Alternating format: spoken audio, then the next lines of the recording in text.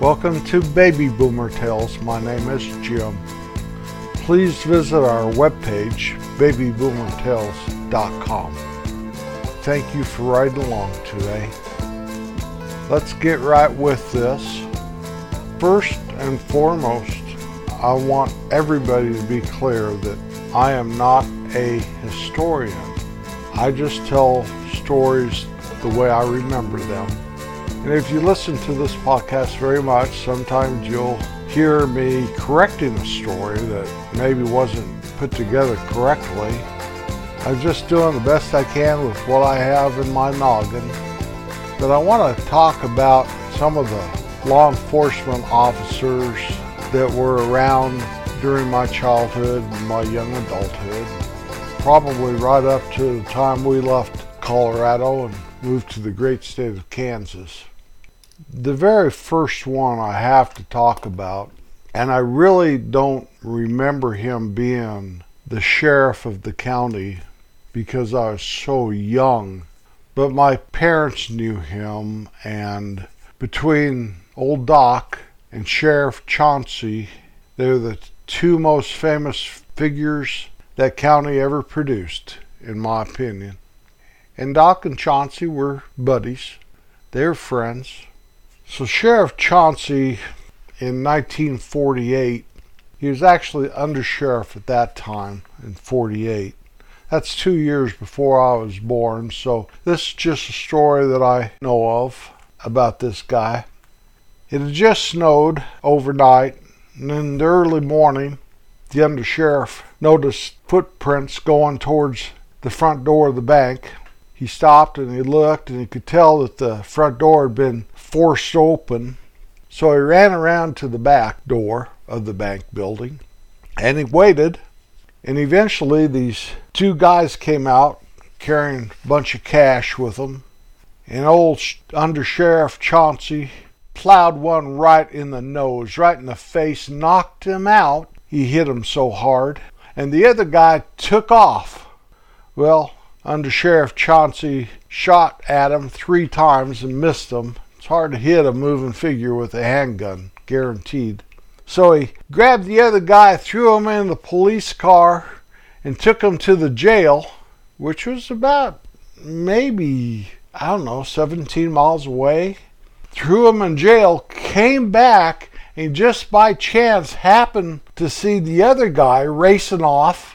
And so in pursuit, he shot at him 3 more times, and he ran out of bullets at that time, a 6-shooter. And so in the chase that followed, Chauncey rammed his car into the bank robber's car and forced him into a ditch. So he gathered him up and took him to the jail. That was one story. 1948.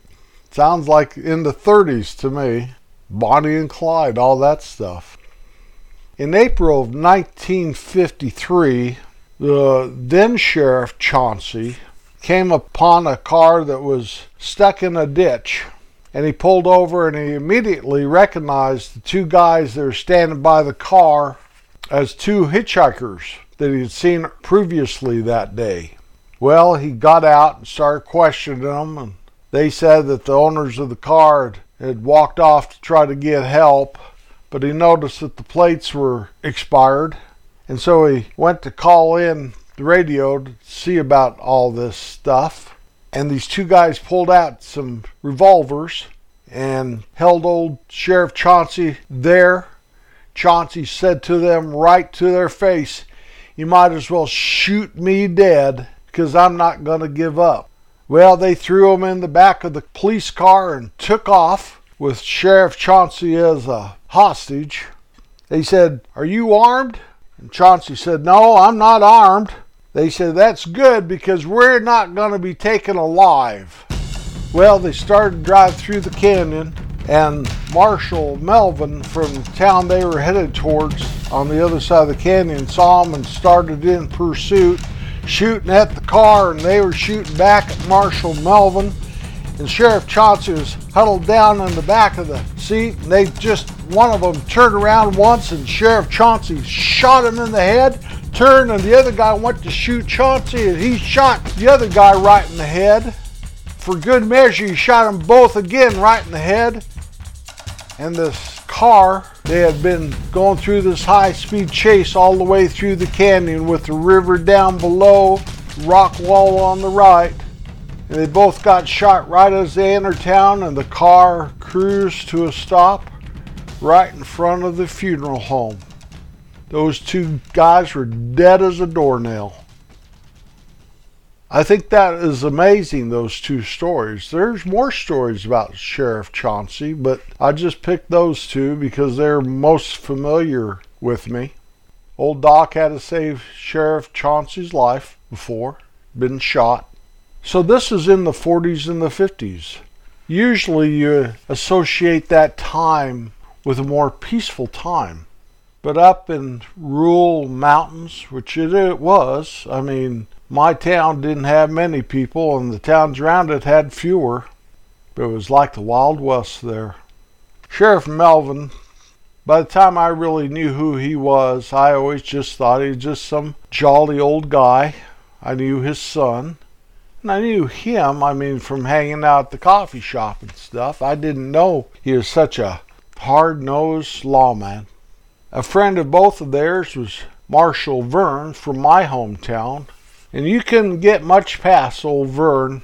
He'd drive around town in this green Ford Galaxy sedan. I think it had a cherry on top, if I remember right. He was a first-class town marshal if you ever wanted to know one. It was Vern. My mother and my aunts all worked for Vern's wife at the telephone office. They were all operators. That was back in the days of the switchboards, and you make a long distance call, you had to call in at the operator. Everybody had party lines and all that stuff. Vern was a top-notch guy. I talked about him one time, how he busted me and a couple of my friends breaking into an old abandoned hotel. Vern knew how to handle situations, especially with 3 15-year-old dumb boys. That is a fact. Some of the great town marshals around those little towns in the county I was raised, besides Melvin and Vern, there was Ray in the lake town. There was Gene, who later, after Vern retired, was the town marshal there in my little town. There's a guy named Buster up at the Icebox town. There's some stories about him. He couldn't have been as bad as those stories say, but maybe he was. Maybe he was in the lake town too. I can't really remember. Huck became the county sheriff as I was a young man. I always felt like he was a good sheriff. There was one case there that never really ever could be solved, even though everybody knew who was guilty. It was a sad thing for our little town. Huck was right on it. It wasn't his fault. I volunteered to be part of the search party that Huck had assembled. State troopers that would come to our county always came in hot shots and soon realized that they had to live and work with these folks. And most of those state troopers were good guys once they got assimilated into the county. Several of them, I can remember stories, and I even experienced a couple of them when they were first new on the job there, how they were going to be hard-nosed.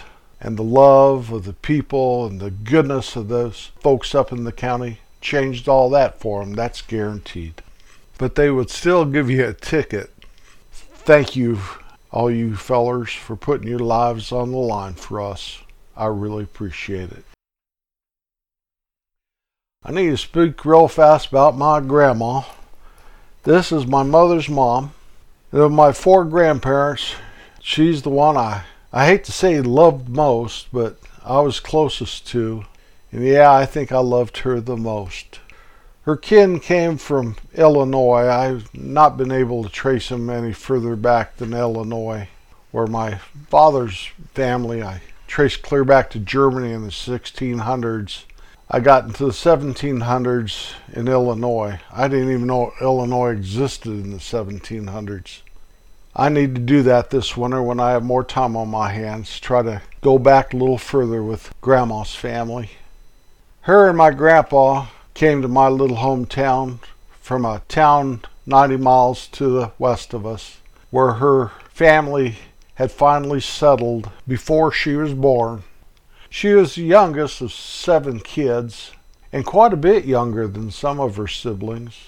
I knew 2 of her sisters that still lived in that little town west of us, made their lives there.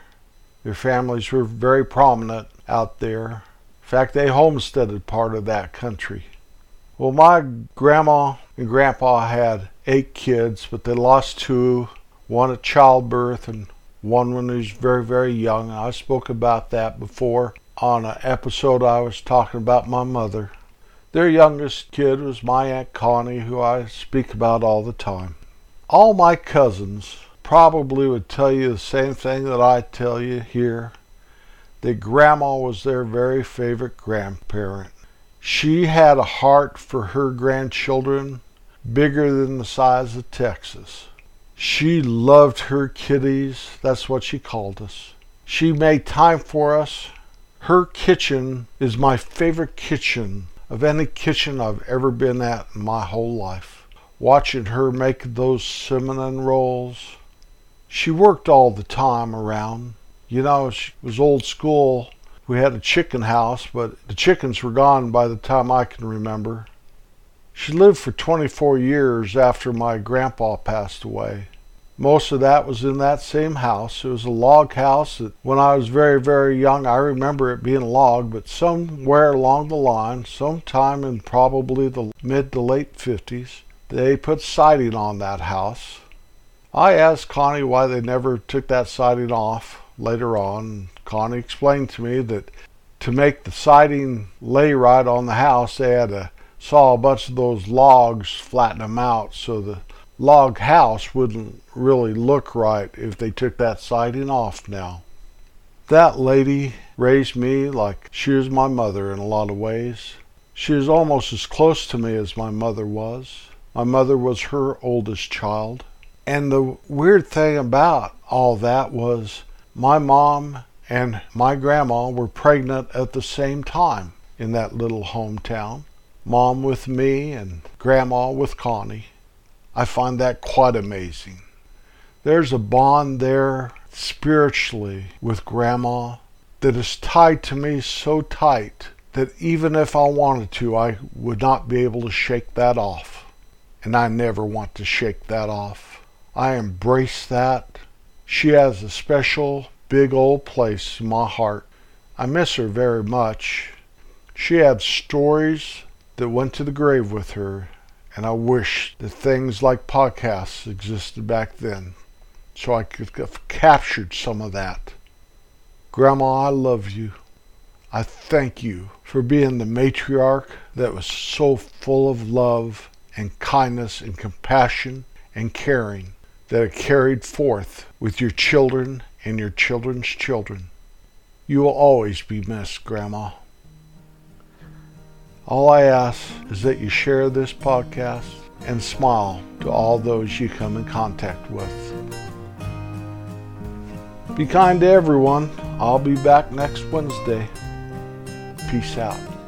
A grandfather is someone you can look up to no matter how tall you grow. A grandmother is a little bit parent, a little bit teacher, and a little bit best friend. The best dads get promoted to grandpa. A grandfather is someone with silver in his hair and gold in his heart. Grandmas are moms with lots of frosting.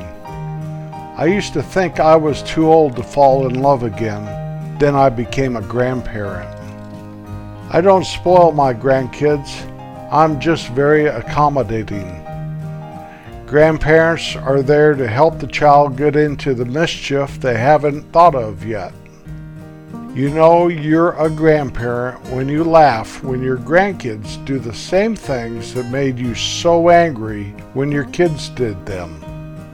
If I had known grandkids were so much fun, I would have had them first.